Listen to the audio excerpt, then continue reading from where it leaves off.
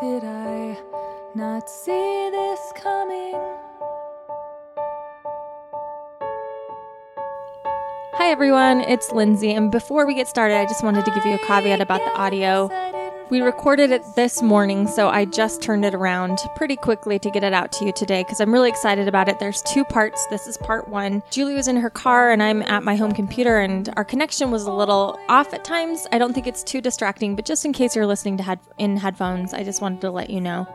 And I appreciate Julie giving me the time to interview her. I know she's got a lot going on right now, and I have to say I've met many prophets, but none that were women in my tradition. And so this is an especially interesting and unique opportunity for me. And like all my guests, I take her at face value. I ask her about her theology. I ask her about her beliefs and how she developed them. And that's part one. And in part two, we talk about her relationship with Chad Daybell.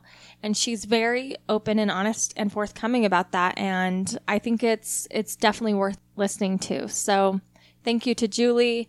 Thank you to listeners. If you like what you hear, as always, you can support me at yearofpolygamy.com. And don't forget to check out part two at the end of this podcast.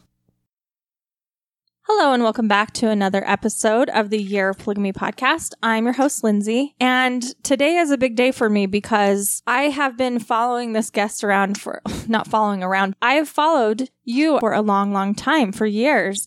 And so it's kind of a big deal for me to get to talk to you today. I'm so excited to bring on Julie Rowe. Julie, can you say hello?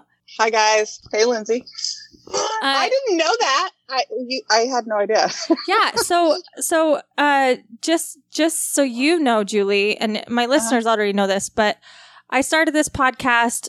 I had a lot of angst about polygamy, and of course, people can hear my evolution over time with it, but I'm kind of jealous of you in the sense that you're a woman in the church. You're doing theology, which I think that's why you first came on my radar, because I'm dealing with all these prophets and all these dudes and all this patriarchal stuff. And all of a sudden I hear about this prophetess and I was like, what? I mean, that's what people were calling you. And I was super intrigued by that as a Mormon feminist, to be like, wait, what? There's a woman doing theology like this.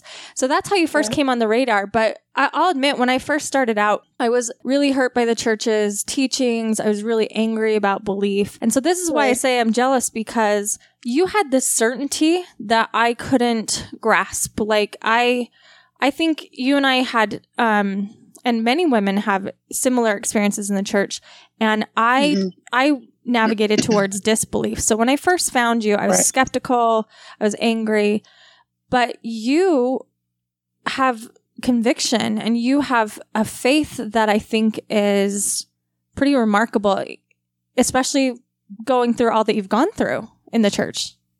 Thank you. That's nice of you. You know, I've wrestled with it from the time I was a young girl. I would love to talk about a point in time when I absolutely made a critical decision in my life about what direction I wanted to go based on my upbringing and experiences. And I knew that I could never live something I didn't believe 100%, as far as the gospel. And so I don't have how much to get into it right now, but basically, maybe we can talk about how I was raised and some of that that's what I was going to ask you know? you. Why don't we start with, can you give us a give us your Mormon background? I mean, I know we only have an hour, so that's a long story, but give us sort of a concise version. So I was born in Salt Lake City, Utah, at Salt Lake Hospital, at LDS Hospital. My mom's from Ogden, Utah. My dad, pioneer ancestry with the LDS Church. My dad was pioneer ancestry from Arizona. And when he was 7, they moved to San Diego, California. So he mostly was raised in San Diego. So when I was growing up, I lived in Utah till I was 2.5. So when I was 2.5, my parents met at Brigham Young University. And that's very Mormon. Very much. And my dad was working on his master's degree in counseling. I think that's what it was. He was in that. He had been, he taught a Sunday school class at church, and somebody came up to him and asked if he would be interested in subbing for seminary, release time seminary. And he was, and so he did that as a part-time job. And then something happened to the seminary teacher and they needed a full-time teacher. So they offered him the position and he took that for a short time. I think it was less than a year. I'm not really sure how long. I can't remember. And then while that was going on, the church came to him and asked him if he would be interested in joining the military as an Army chaplain, which is rare. The church doesn't do that, right? The military doesn't come there. It's really hard to become a seminary teacher, very competitive, and very hard to become a chaplain in the military. That's anybody that knows that. So he decided to do that when I was 2.5. And my mom was the youngest. She has a twin sister, the youngest of several kids, I think 7 kids. And he took her out of Utah, right? Which was a big deal. And we moved to Texas when I was 2.5. We lived there for about 3 years. I've moved all over the country, and you can read about that in my biography, that you can find on my website, julieroprepare.com. But so I moved all over. I also lived in Germany in high school and Hawaii 4th, 5th, and 6th grade. So I've been abroad quite a bit. There's about 7 states I've not been to. And I think I moved 18 times in 18 years growing up. And then in college a bunch. I added it up the other day and I've moved 36 times and I'm 47. Wow. So I have met a lot of people. Was that difficult, or was the church like an anchoring spot? Like it was the one thing you could count on?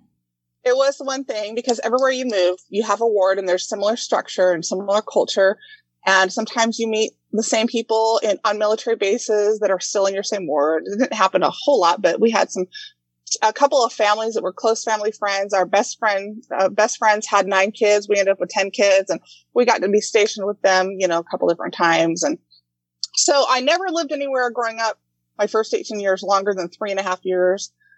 What would usually happen, we'd be stationed about 2.5 to 3 years. And then in between that, we'd have like a 6 month or a year, in between, but a lot of them were about on average 3 years. And so, with my dad as a chaplain, twice a year, he would come back for general conference, and they had 2 weeks of meetings where he would meet with the Quorum of the 12 and some of the First Presidency and 70s for those straight 2 weeks. He did that in October and April. And then throughout, then he traveled a lot for work, and he was made I think it was a clerk to the stake presidency, made a high priest when he was 27 years old.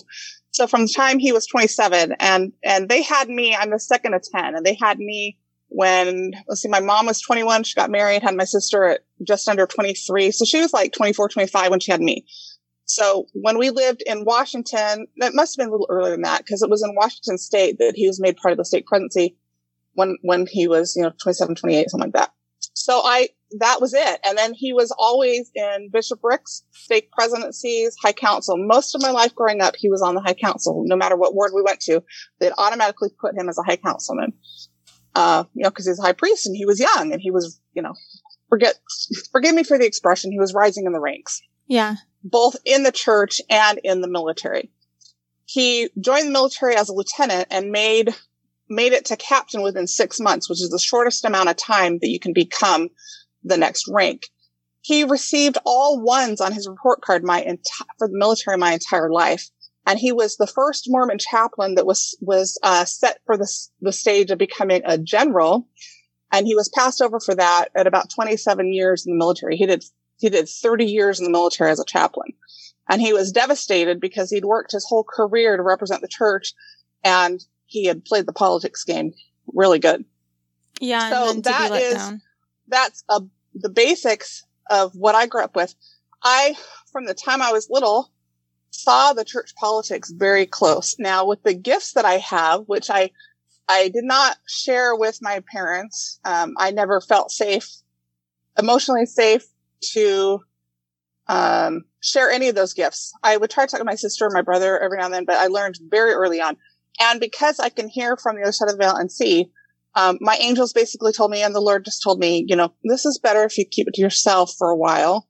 And also, the adversary was constantly whispering in my ear, you're crazy. You can't tell anybody this, or they'll just think you're crazy. And I heard that from the time I was about 3 years old. That's my first memory when I had a visit from great grandmother from the other side of the veil. Can I ask you about that? Yeah. You know what it's like to be a woman on the internet like I do. We have all kinds of people saying all kinds of things.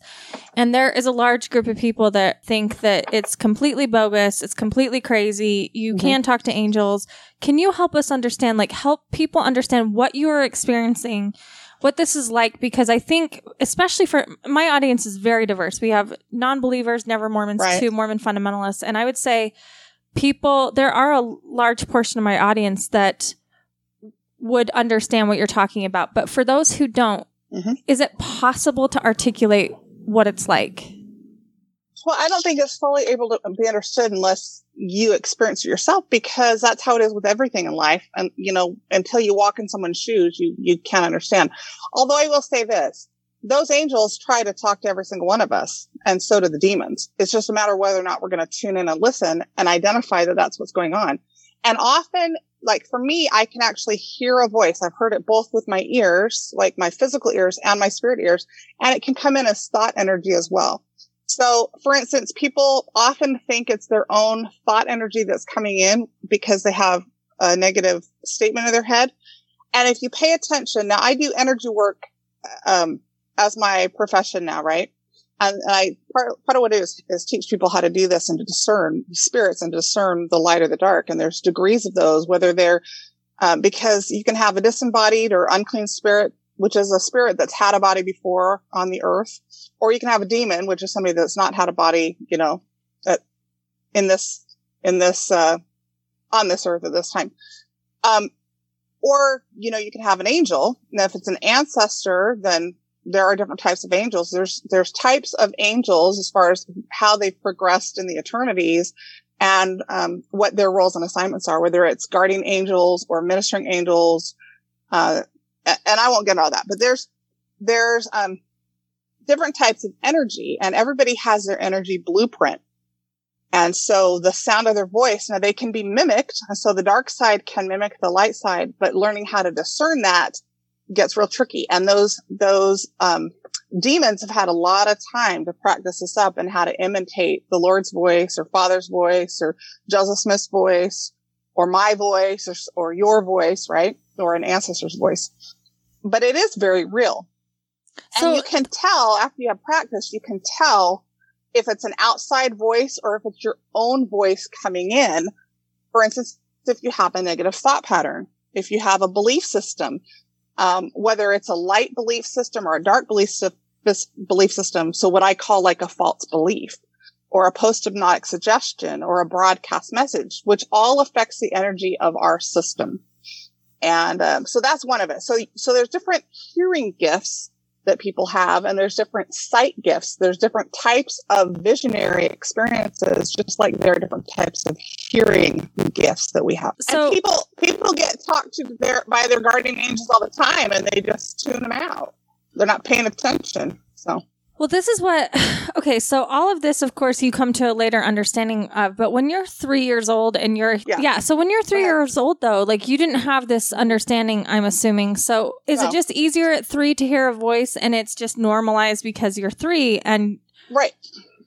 Your veil isn't as thick. Yeah, but how did you come to the understanding about, I want to talk about your theology and your doctrine, because like I said, I think it's fascinating to see a woman developing theology. We don't have that a lot in our Mormon tradition because it's very patriarchal. But let's go back to your background for just a minute. So your dad is like on the church track. Were you a faithful believer? Did you have a positive church experience? Like, is it something that you think warmly on? No. From the beginning, because of my gifts, right? My relationship with Father and the Lord that I came to the planet with, I have memories actually of being 10 months old and a year and a half old that I've told my parents, describing people, places, house decorations, babysitters, all kinds of things that my parents never told me about, but that I remember. And I remember the emotions of it and went with it. So, my veil was basically thin and torn from the very beginning because of what happened to me when I was in the womb. My mom and dad were on a motorcycle and they got an accident when she was 2.5 months pregnant with me. and she hemorrhaged and was on bed rest for 7.5 months. And they thought, they were not sure that I was actually going to live that whole time or that I wouldn't have some kind of damage. And I was born on time at 4 pounds, 13 ounces with everything, normal, quote unquote. The part that wasn't normal is that because of what I experienced there, my veil was torn or thin, which can happen in what you call prenatal. And it was part of my plan. As it's been explained to me, I had a 2004 near-death experience. And I was told in that experience that part of my plan for my mission in life was to actually come to the earth like that. And it was the adversary that led to that motorcycle accident, but the Lord knew that would happen and we planned for it.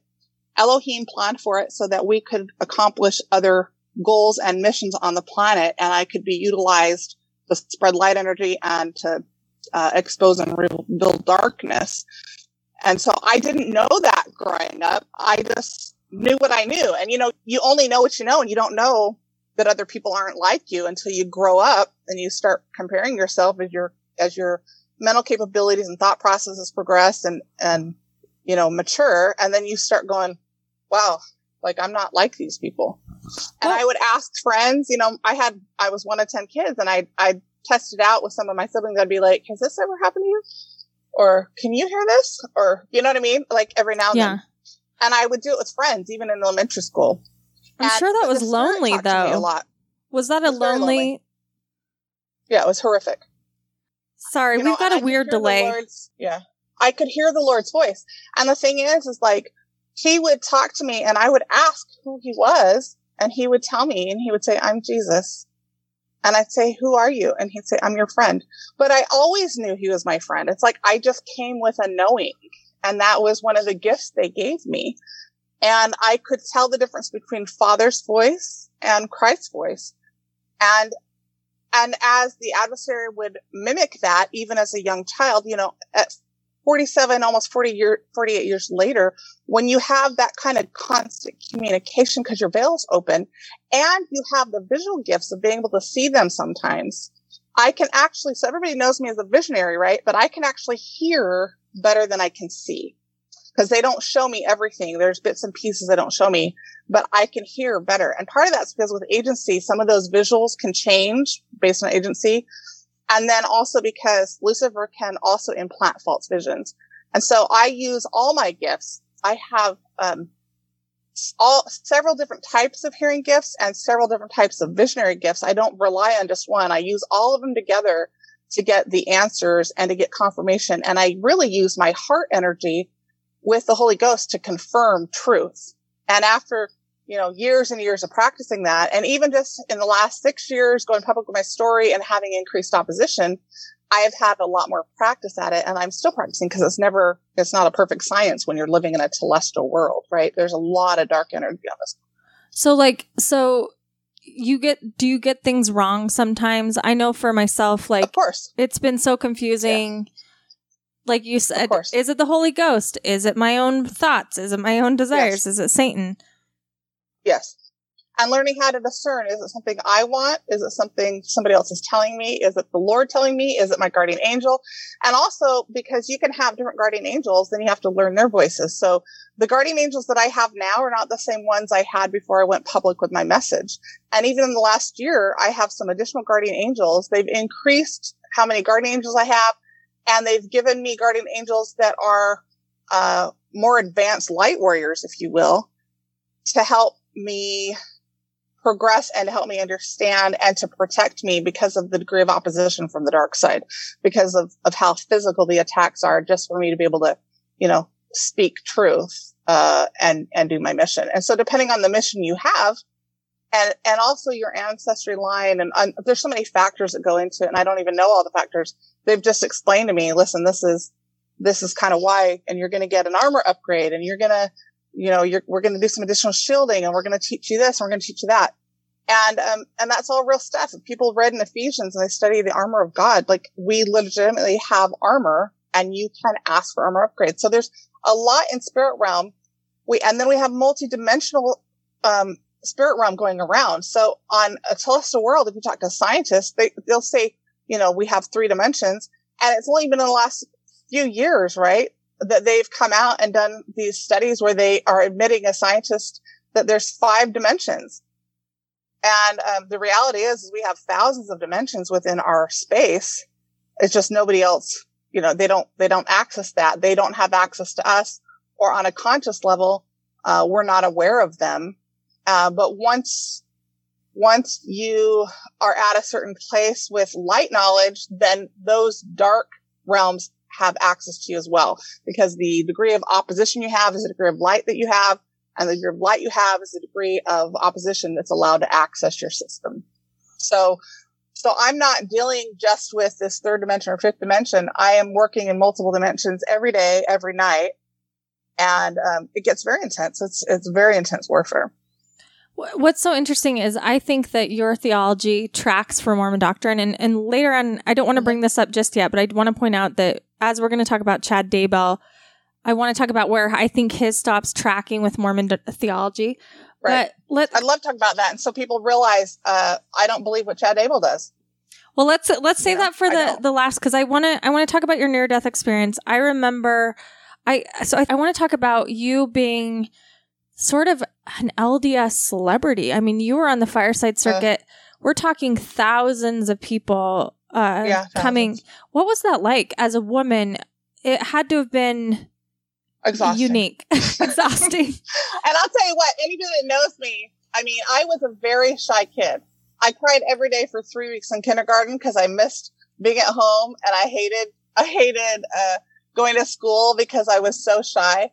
I was very shy. By about 4th grade, I was a naturally extrovert at my core, but very shy. And with the house I was raised in, with my dad was 6'6.5", chaplain, big guy, and very patriarchal. I love my parents a great deal, but I was raised in one of the most extremely patriarchal homes you could be raised in. Very traditional, with my mom being a stay-at-home mom, never working, and my dad being the financial provider. My dad and my brothers did all the yard work and cars, and the girls did the cooking and the cleaning. So forgive me for asking it like this, but what made you think that you could take up this sort of mantle? And because for me, I would have never, I think I did consider, but it came out in podcasting, right? Which is not in the institution. But you chose to go the institutional route. What was that like? What was your relationship like with the institution during that time when you were giving firesides? Was it positive? Was it negative? We're perfectly prepared in premortal for whatever our next progression is in mortality. And anybody that knows me, knows that I believe and teach multiple probations, and I have memory of those and stuff. There's reasons why. It's part of my mission to help educate people and open their eyes to that. I was prepared premortally, and in childhood, as things would progress, as I used my agency to continue to serve the light side, they would continue to teach me more. So I have memories, going clear back to elementary school, of little things to prepare, like 4th grade, being nominated by my 4th grade class to be the school representative for student council. It was never anything I sought after. It's just that I naturally had a kind heart and was naturally genuinely real and friendly to everyone I met. And because of that, it didn't matter that I was quote unquote popular. Everybody wanted me to be the representative.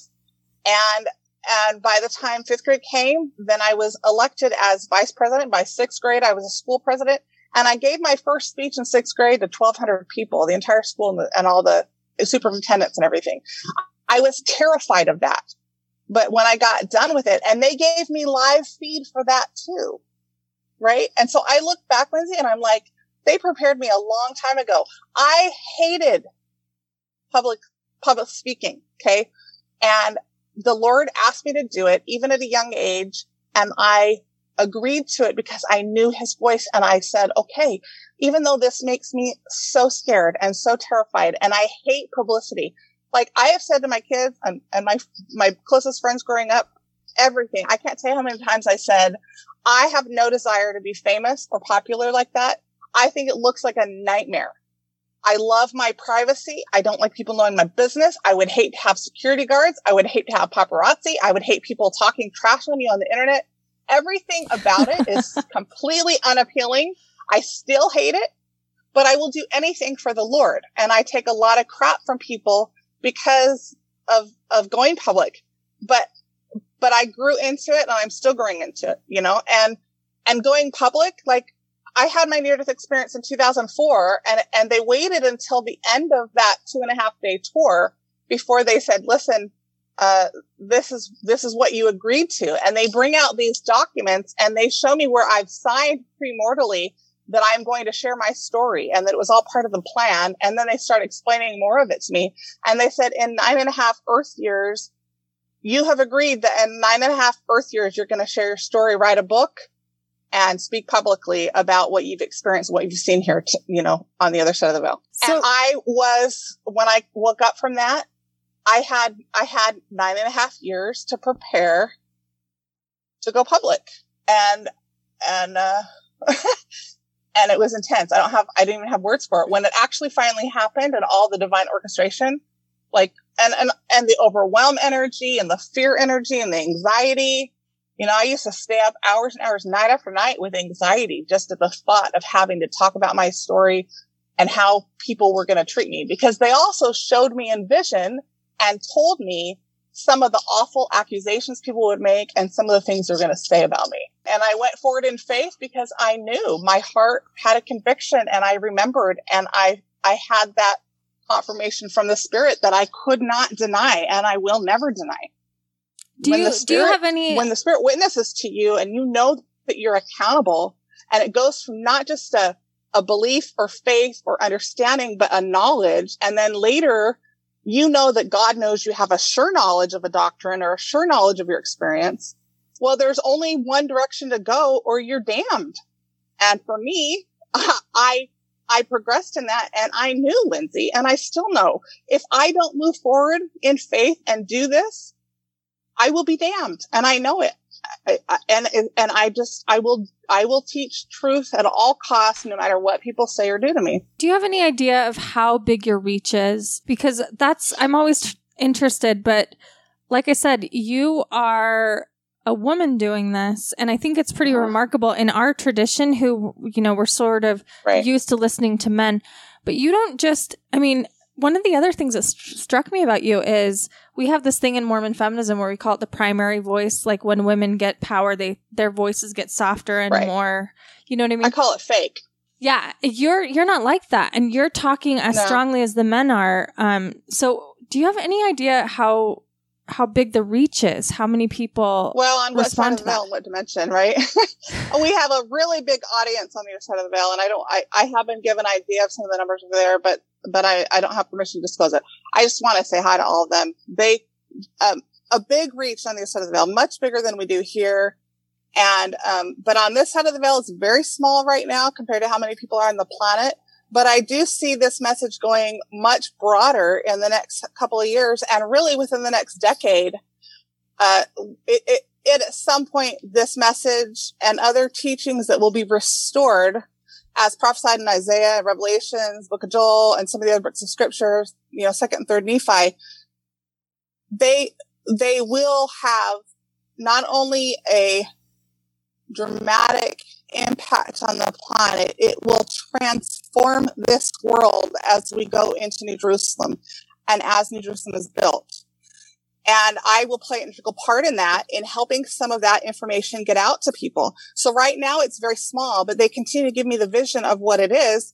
And, you know, I had a conversation with somebody yesterday that works on my staff, and he said, you know, he goes, it's kind of like, does it feel like, you know, for every 10 that hear the message, you might get one? And I said, it's more like for every 10, you might get 0.01. You know? Yeah, but I mean, it's fair to say than what goes on in a celestial world with any kind of truth, right? That's just how it is. And the more truth I speak, Lindsay, the more people reject me, and the more crazy they think I sound, and the more haters there are. But that is what happens. And if you study in the scriptures with anybody, any prophet or prophetess, or anyone who has been a political leader that speaks truth or anything, that is what comes with the territory, because we live in a celestial sphere where Satan is ruling right now. Well, I think it's fair to say that you have at least thousands of people. I mean, when you were doing firesides, they were filling up, right? That at least that's what I was hearing. Yeah. Like, what? Well, yeah, we had to turn people away. 1,200 people packed in the Dixie Center in St. George, and people were sitting on the floors and aisles, and angry people that showed up. It was free to the public, How did the church treat you at the time? Like, were you in contact with your local leaders, like your bishop? No. I lived in Arizona for a year and a half. I wrote the first 2 books there. And then we lived in Iowa for just under 2 years. And then I've been in Kansas again for almost 4 years. And so all the books, the first few books, they've all been written in the last 6 years. I think I got 11 books or something. So the first 2 books that came out in Arizona, I wrote my second book and it went to press the day I showed up in Iowa. And that stake president called me in one time because he got news from an area authority. He didn't know me, didn't know anything about me because I was new to the stake and an area. And he just wanted to make sure I wasn't selling books in any church buildings because I had a speaking event at Mesa at a church-owned building that it was called the Interstate Building. It wasn't a stake center, but it was like they do weddings and parties and they have all kinds of speakers that come there, and because it's church property, you just can't charge for it because the church wanted to keep their tax-free exempt status. And that was the conversation. But then he did not like what I was doing with the little bit that he heard. And I said, well, I'm speaking. And he asked if I had any more speaking engagements. I said, yes, I've got him for the rest of the year. And he said, well, if it was up to me, I would put a stop to it. And I said, well, it's not up to you. And then we moved. My husband got a job in Iowa and we moved a few months later. And we moved to Iowa and I was there several months, and the stake president from Arizona went and contacted the area authority that was over Iowa. And that area authority got a hold of my stake president. Well, if you actually study the handbook, they were completely out of line, right? Completely out of line. And I could tell you so many stories about what that Arizona stake president did. He contacted an area authority that had I don't want to use the word jurisdiction because that's not how it's supposed to work in the church, but this is what it was. No jurisdiction over that area in Idaho. A guy that lived in Texas who had heard about me through somebody else in his area when I spoke in Texas. They didn't like what I was doing. So they went around and they made a point to go after me. And I had 3 conversations with that stake president, and he was actually a pretty decent guy. He lived 40 minutes north of us because we were just north. We were in Ankeny, Iowa, and he was up in Ames, Iowa.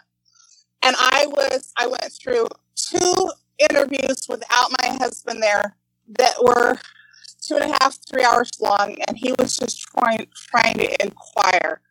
And of course he quoted Elder Ballard's talk and all kinds of stuff. And I took the abuse. He didn't put a stop to me, didn't try to. He was still trying to investigate. And I knew both in Arizona and Iowa that we would live there less than 2 years in both places because that's what I'd been shown and told by the Lord. And part of the reason for that is because the Lord's plan was that I would have a little bit more time before they excommunicated me, because I knew for a long time that was part of my plan, that would happen. And it was part of my preparation. And I've actually never told anybody this. My counsel and my relief organization knows this, but so there was no discipline, and that was it. What was their major? I met with both my bishops in Arizona, 2 bishops in Arizona, because I met with my first one and told them I had a book, and I'm the one that gave them free copies of the book. And I gave the free copies of the books to the stake presidents and the bishops, and I was the one that went into them, other than those 2 stake presidents, because I wanted them to be aware of what I was doing. I wanted to be transparent. And that's what the Spirit told me to do. And I said, here's my books that came out, these 2 books. What was their major issue with you and with I wasn't doing energy work publicly at that time. Huh? What was their major issue with you, though? Was it what you were writing about? They could never tell me. So they would never say. Well, it's likely they probably didn't read the books themselves, right? Because I've heard of that happening. They did not. And I can tell you, my second bishop in Arizona, I met with him one time. And then a couple years later, my husband and my family, we went back for spring break to Arizona to our ward to visit some friends. And we went to church. And that second bishop in Arizona, who had read my book, when I gave him my book, his response, and he was very in tune, his response was, he read the back of the book. I was sitting there in his office. He turned to the book of Joel and he read the book of Joel, quote about handmaidens and, the one about visions in the last days. And, I can't remember if it's 228 or what it is right now. It's not coming to mind, but that's what he read to me. And he said he thanked me for the book and to let him know if he could do anything for me. That same bishop, a year and a half, 2 years later, when we went back for spring break, came up to me in the hall. He had been listening to my podcast and he had been reading my other books, and he thanked me and he was emotional. And he said, basically, my memory, I don't know if these are the words, he said, keep the faith. And so that was my one experience with that bishop. The other bishop before him that was just about to get released, I gave him the book, and this is in Arizona. He looked at it and he said, quite frankly, I don't know what to do with you. That was his response. And I know he never read the book. Maybe he has by now, but he didn't then. And then he got released like a month later or something. I think that's how a lot of people feel. They don't know what to make of you because, like I said, you're a Mormon woman in a patriarchal tradition having revelations, and that makes people nervous. And sharing them publicly, which is not okay, right? And I was raised in such a private house, so private, especially related to sacred, quote unquote, experiences, that you never tell anyone about your sacred experiences. And I hadn't growing up. In fact, I never even told any of the guys I did in high school and college. I never even told any of them but like 2 guys out of, 30 different guys that I ever even had dreams, let alone visions. And I never even told my husband I had visions. I only told him that I'd had a couple of spirit visits and that I had dreams and that I had, seen him in vision, or I called it dream at that time because I wasn't even comfortable telling my fiance that I had seen him in vision. I just told him I'd had dreams of him for 7 years. Right. And that was it. I never told anybody. And it was ingrained in me. And you don't do that because this is sacred stuff. And you don't just go around telling people these things, And so for me to be doing what I'm doing right now, I am breaking almost all the church rules, all the culture rules, and the things that were absolutely ingrained in me growing up, right? About what good Mormon girls do. And I was going to ask, when all of this happened and you were excommunicated, how did your parents, especially your dad, respond to that? Or is that something that you don't want to talk about? We can, it's, my mom loves me. She has listened to some of my podcasts in the last few years, not all of them, but some every now and then. And, she's got a good heart and she supports me. And she has read at least a couple of my books, the first few. I'm not sure how many she's read. And my dad, I think he read the first few. I know his wife, has read them.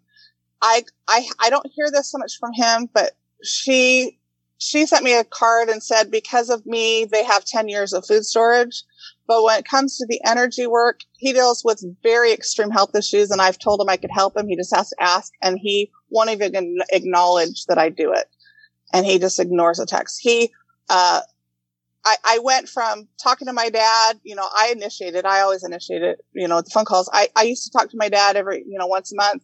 And now I'm so busy with work and everything going on. And it's so awkward with that I, he texted me this morning and we text every now and then, every couple weeks to a month, but there's no talk about what I do.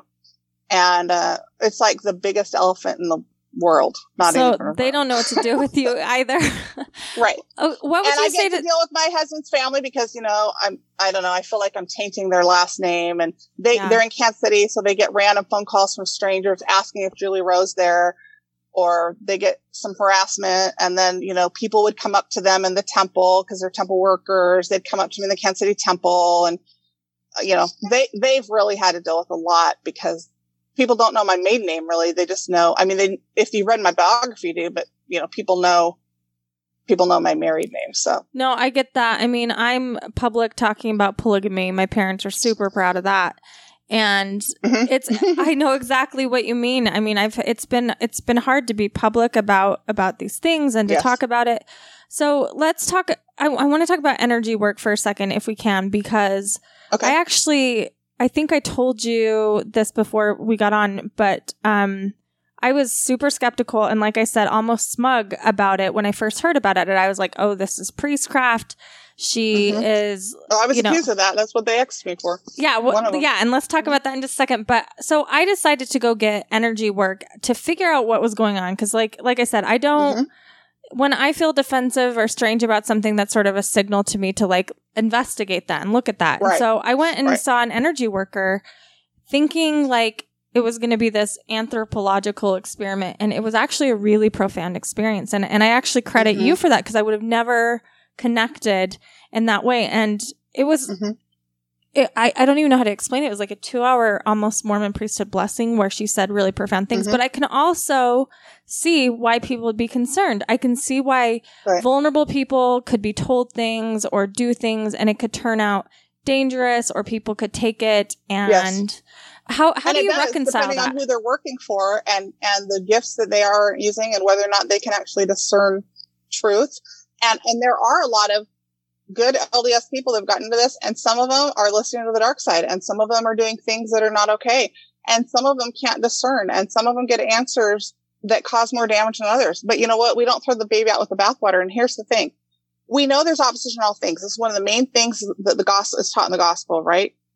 So if that's the case, and we know that there's witchcraft and warlords and Wiccans and curses and all this kind of stuff, and we even have it in the scriptures that both God and Satan curse, okay?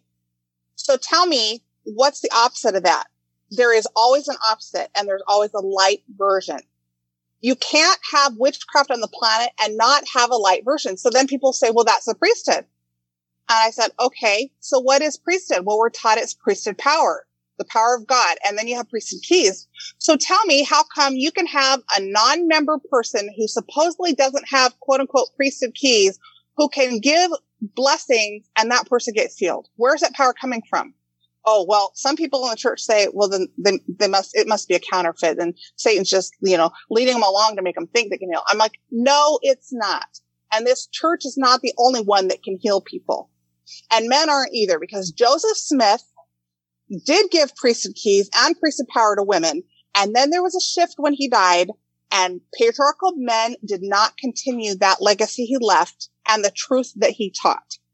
And this is where I could get into the whole priesthood power and even priesthood keys and the arrogance of men in the church and men on the planet and keeping women down and patriarchal energy that keeps people from having full truth and full healing and full disclosure and the ability for people to heal at a greater capacity. And you look, and it's all stemming from Satan.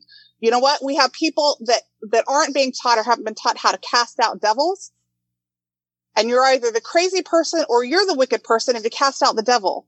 And in the meantime, we have women, children, and men being possessed on this planet because somebody decides that you can't cast them out. And you tell me who teaches that. It's Satan. But we have a culture in the church that has stifled all this, that has smothered it, that has killed it. And it's happened. And if you study the pattern of scripture, the curses are within the 4th to 5th generation. So when wrong actions are taken, false belief systems are engaged upon, and bad decisions are made and cultural things are there, it always comes down and surfaces, the energy magnifies to the 4th and 5th generation. And that is where we are right now since the death of Joseph Smith. What if someone's getting energy work and they are told something that is incorrect, and then do you feel the weight of that responsibility, right? Because people come to you, you have all these classes, right, that you're charging money for. So why is that not priestcraft? What's your argument to that? First of all, they need to understand what priestcraft is and isn't. We can do an entire podcast on that. I don't want to get into it. That's also something false that's been passed down in the church with what priestcraft is. And Satan's done a real number on people. Okay. You tell me what priestcraft is. I can't sell my books because that's priestcraft. But the prophet and apostles can have book companies owned by the church, corporations run just like Babylon, and sell artists' paintings who use their gifts and talents And you can have a guy who's in the Quorum of the 12 who wrote a book who actually had a ghostwriter write it and put his name on as if he is the author. So it will sell and they can make royalties, but they're not practicing priestcraft. If my books are priestcraft, so are theirs. Do you think it's because if they go around in their expensive suits, the third world countries creating an image so that they can be popular to sell the gospel, and they can publicly speak, or they can hire guys like John, by the way, for EFYs and pay him money, but I'm not allowed to speak for free. You tell me the hypocrisy in that. I actually agree with you. I think it's infuriating. The church does it all the time. Just time out for women alone, right? They charge big ticket money for time out for women. They promote certain speakers, promote certain artists, promote certain companies. And it's because the church is making money off of it. And I guarantee you, I would have had a better chance if somebody actually made money off of Julie Rowe, but I won't. I don't care about the money. And the problem is I'm bucking the system and I'm exposing the infiltration, and it gets even deeper because I could go on about how they're supporting the UN and global agenda. If people actually read Isaiah and compared, and they talk about the shepherds in the last day and how they're going to lead the people astray, they would know that I'm not the apostate, but that the Church of Jesus Christ of Latter-day Saints is going to apostasy. And I've never said that publicly, but I'm going to get all kinds of haters on that. And so be it, because people need to read their scriptures, and we need to read the Book of Mormon. But how about we teach people to read the Bible too? Because it's supposed to be a second witness. It's not supposed to be the only witness. And if people actually read their Bibles, because Mormons rarely do, they would know the stuff that's prophesied in the last days. Yeah. Oh, okay. But heaven forbid that the actual shepherds in Salt Lake confess that in the book of Isaiah, they're the ones being talked about. They're going to lead astray. Well, let's talk about some of the doctrines that you are teaching that make people uncomfortable. One of them is multiple mortal probations. And I actually think, I was looking up the history of reincarnation. I know it's not reincarnation, but we have... Reincarnation's the false version of multiple probations. Again, it goes to that opposite thing, right? You always have the false doctrine and the true doctrine. You have witchcraft, you have pure energy work, light work. You have reincarnation, you have multiple probation. And for the record, I didn't even start teaching multiple probations until after I got X'd. Okay? So nobody can say I got X'd for teaching multiple probations. I started to introduce it. I guess it started about 3 months before. Okay? I knew that was going to be the final, nail in my coffin. But what happened was I was told, do not go public with energy work until we tell you. And so in November and December of 2018, I went public. I was given direction to the other side of the veil to start doing group energy classes. And that is what was the final straw for church headquarters. Now, church headquarters has 3 committees overseen by members of the First Presidency and Quorum of the 12 and run by 70s. And they are basically committees set up to, quote unquote, go after and catch those that are causing problems in the church that they want to excommunicate. They have committees that do it. I have proof of it. And they're not about having it's the corruption. I can't even begin to tell you of what's going on. And to me, it's being run by the cabal as far as who's taking orders from the top down. Not all of them. There's still, some people in the First Presidency and the Quorum of the 12 that are working for the light side, but there's some real big fence sitters. And then we've got some that have actually turned, that are working for the dark side. Well, so anyway. Can we explain what the doctrine is for those who might not know? Because like I said, reincarnation, Orson F. Whitney was sort of teaching that. Hiram Smith once taught there's a whole train and lineage of gods, right? There's Mormon theology that tracks. Yeah. So why don't can you explain just the doctrine, like basic 101 to someone who's never even heard the term before so they understand what that means? Well, I'm going to say this about Joseph Smith, and he was quoted more than once saying this. He said specifically to his first presidency and the Quorum of the 12. Now, this wasn't even something he said publicly so much to the people, right? He said it to those in his closest circle on his councils. And he said, if you knew who I was, you would kill me. And if you knew what I knew, and if I taught it to you, you would kill me. And you would all leave the church. Okay. That's pretty much what he said. Not word for word, but that's the message. And so if I am here to help teach what Joseph taught, but the people were never ready for, it is to be expected that the First Presidency and Quorum of the 12 will turn against me. It is to be expected that the general membership of the church will too. Because if they weren't ready then, and we are now trying to bring about the truth of these doctrines, and Lucifer doesn't want it, when it is time for the Church of the Firstborn to be on the planet, and for that presidency to be set apart, we are going to get heavy persecution, and the persecution is and has and will already be starting, right? It's not going to just happen overnight. It's a process. And so multiple probations is the true doctrine. And when I had my near-death experience, they showed me, they took me through the window of heaven, and they took me to different places in the universe and in different worlds. And they took me, different planets and different realms and dimensions. And they showed me the history, not just the last 6,000 years since Adam on this planet, but memories of Atlantis and inner world and all kinds of stuff. And when I woke up, they veiled me from it again. So I didn't fully understand. It was like I had the memory and I knew and it was imprinted, but I didn't fully understand what it was. And then I would have memories and night visions, and I would wake up in the middle of the night, and we're talking night after night after night of me waking up with these memories from how I died or how my husband died, and they were good memories, but a lot of them were really tragic memories of things that I had been shown on the history of the planet. And then I would be shown stuff coming in the future too. And this was night after night after night after night after night for a decade, and it still happens, right? And as they prepared me for that, and I started to understand, and then I, started to quote unquote wake up to the understanding as they continued to teach me. And as I continued to go public and talk to some of those in my close circle about what I was experiencing, and they received a witness of what it was. Now in 2016, I've since had 6 near-death experiences, because I had another one a month after I woke up in 2004. And then I had 4 since 2014 in going public with my story, because I've had so many intense physical adversarial attacks that I've come close to death many, many times. And people can believe that or not, but that is my truth. Okay.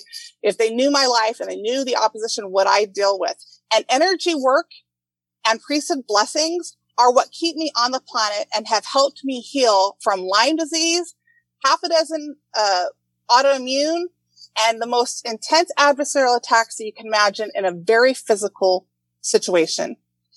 And those near-death experiences, when I woke up from the last near-death experience I had, what I mean by that isn't I was just close to death. It means I was on the other side of the veil again.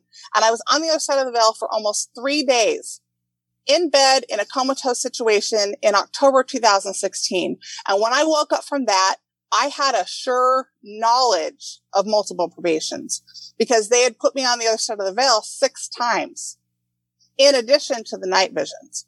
And there is no denying it. And I don't care what anybody thinks, because I know it and I can't deny it. And so they can excommunicate me, and people can call me crazy, and they can call me a pawn of the devil on all kinds of stuff.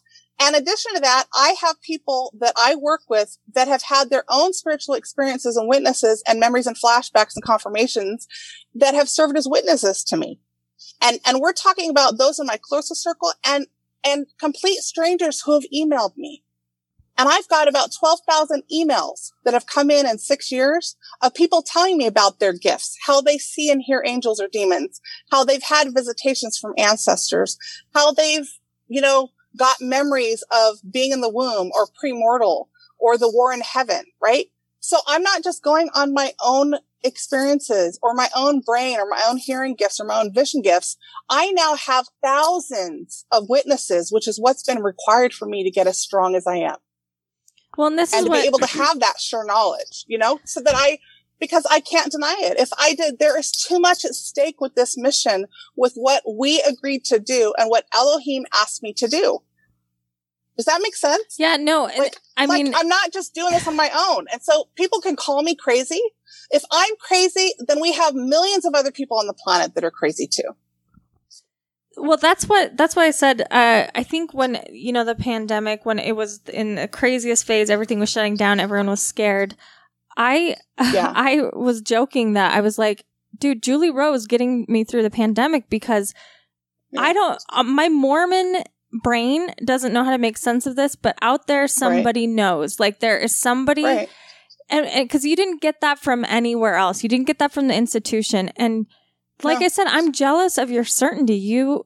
You have a conviction. It's funny you said jealous because I got all kinds of people on both sides of the veil jealous, but I can tell you, we'll work on that, Lindsay. I'll give you a free session. We'll release your jealousy because what comes with that is it comes at a high cost, right? Yeah. I mean, these gifts come at a high cost. And quite frankly, even premortally, most people were not willing to take the cost of the degree of opposition that would come with having the gifts that I have. But all of these gifts that I have are absolutely required for me to be able to accomplish what I came here to do.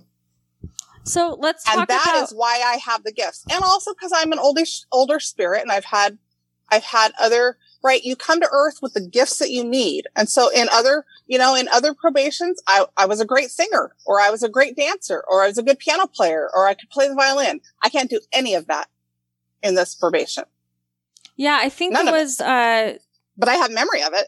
It kills me. I'm like, man, I wish I could sing like I used to. So the idea is you go through, different earth lives, I guess. I'm trying to figure out how to use parlance. So you go through different earth lives to learn different lessons and to gain different, you would call it like levels of light. Is that accurate? Right. And to learn spiritual warfare and on your progression to potentially become a god or goddess. Because in order to become a god or goddess, you have to be a light warrior. All of Elohim have been and are light warriors. And there's degrees of types of angels, and they're all archangels. And they're the highest archangels. And then there's degrees of Elohim. You have entry level Elohim.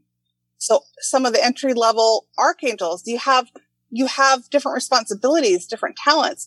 And to become perfected, right? Quote unquote, it means you apply the atonement and you can become complete and whole. It doesn't mean you don't make mistakes. It means you become complete. If you study the Hebrew word of what that was translated to, it means you become complete. Well, what does complete mean? It means you are not only well-rounded, but you have all of the qualities, all of the gifts that come with being at that stage of development. And you can't come to earth one time and become a god or goddess. And you don't just go to the celestial world and all of a sudden transform into a beautiful goddess. It doesn't work like that. Okay. So explain that to me, because you were saying at the beginning of this podcast that angels have gathered, on the other side of the veil for this podcast. Why? Yeah. What would they be getting out of this? What could a conversation between you and me provide someone on the other side of the veil? Okay, well, we also have the dark side listening real good because they have their watchers, note takers, and their reporters, right? We call them, they report, they're snitches. They report back. I just call them my Facebook friends, but yeah. Your Facebook friends, yeah. I'm just kidding. You can call them my podcast friends.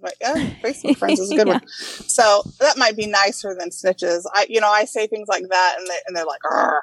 But, and Elohim, they take note too. It's all recorded in my book of life. Every podcast I do, every media, anything I do is all recorded. And also, there are big screens. There's auditoriums with big screens. They literally, it's like they're watching a movie. They're watching and they're sitting. Some of them are just given audio right now. Some of them are actually watching us on the big screen. They might cut over to you, cut over to me, in different realms and dimensions. And depending if they're on the light or dark, or because there's degrees of light and dark realms, then, they are given what they need and what they have access to depending on who is, running the show. So, and then of course, even then Lucifer, if he wants them to know what's going on so that they can use it in advantage in warfare, then they will twist and turn and they will use it against me or somebody else to try to manipulate the energy or the circumstances.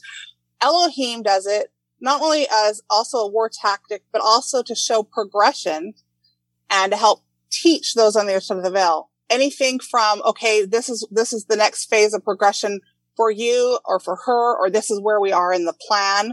This is where we are in the quote unquote war going on this side. This is what's going on this world at this time. We are the final world, final earth, not world, final earth that is a telestial earth in this eternal round in the winding up scenes in the last dispensation following and preparing for the Lord's return. We are into getting into the fullness of times and the dispensation for the gathering. And that gathering is on both sides of the veil. It is not just on this earth. And so we are gathering as a family home. We are collecting and rescuing those who have been absconded because the adversary literally does steal and we do rescue missions all the time in spirit realm. And so we are trying to help those that have been deceived, those that have been kidnapped, if you will, come home and come back and come to the light. And so we invite them to go to the light and we hope that those that are on the darker dimensions can kind of have the faith to realize, okay, you know what Lucifer told you a long time ago, that Christ could never atone for you because, you know, if he doesn't finish his mission, well, then you're damned, right? That was a big one he said. Well, the other one was, they weren't all given privilege of knowing what the plan was, but Lucifer was in some of the highest councils of Elohim when he fell. And he was part of those plans and he knows a lot of the plan. And we know that. And so we allow them to listen in hopes of returning people, but also because, part of the progression is that you have the opposition. So on the light side, those that are in paradise, for instance, they're still progressing. Even within a telestial or terrestrial world, there are so many degrees of light and there are veils. There are gateways, access points. You have to go through portals and there's doorways to be able to be given and granted entry into those degrees of light. And even in spirit realm, they are veiled from progressing until they are ready to progress based on the knowledge they have. And knowledge really is power. Can you share what your level of light is? Like, is that a spiritual thing, or do people know what level they're at? Very few. Well, on Earth, very few do. And they're veiled, for a reason to help progress. I do know, but I don't know what on the planet is to know what that is. I won't discuss it with anybody, even my, closest friends. Yeah. So your level. Someone asked me, they said, is she a translated being? And from my understanding of Mormon doctrine, it wouldn't happen until after the resurrection, or there are very few. But how does that fit? Not before. It can happen before resurrection. Actually, resurrection happens after translation. Translation is an ordinance. I am not translated yet, but I do know that I will be one day, and I don't know when. How do you do ordinances though? Like, okay, so translated beings can have children, and they can do ordinances. They still have a body. They just start to look younger as they go through that process. And so, like, I can say I'm in process right now, but it's not completed. And it is going to be completed when I have a priesthood blessing. I'm not going to tell you who comes to do that because it's very sacred, but it's not something that just happens through energy work, although clearing dark energy when you do energy work does help, and it helps kind of remove those excess energies, sickness, and stuff like that. But that is not what actually creates the translation. And if you are fully translated, you can travel with that physical body through portals. Now, the dark side has shapeshifters, and they will use their dark priesthoods to do the same thing. That's what happened with Cain. That's part of what he got when he murdered Abel and did the other things that he did. The light side has theirs too. When we have John the Revelator, we have the City of Enoch. We have Enoch. But is the ability to evaluate light and darkness a spiritual gift available through just personal righteousness, or do you need like the priesthood mantle? And when I say priesthood mantle, you don't need the priesthood mantle, but you do.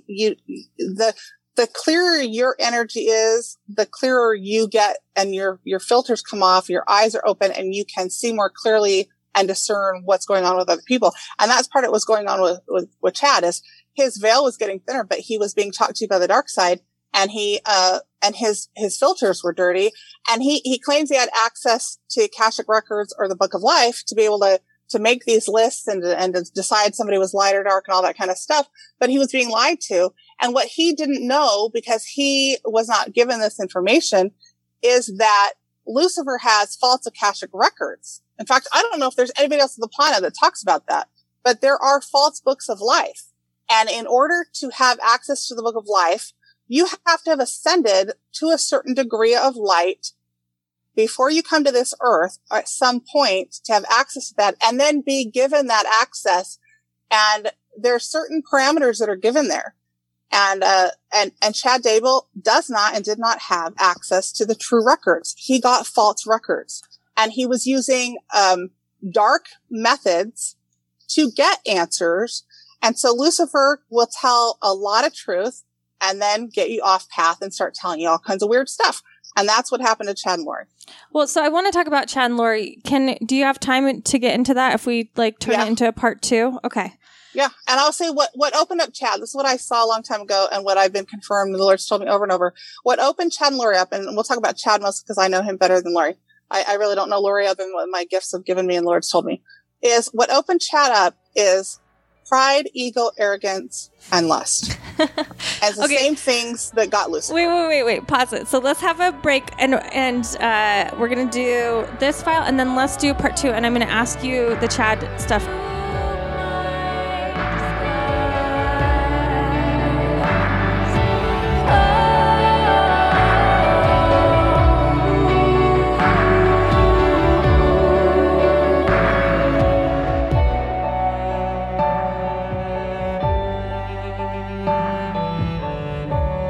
The song you just heard is called My Disguise by Mikkel Dowse. Her album is available for purchase on iTunes or Apple Music. Thanks for listening.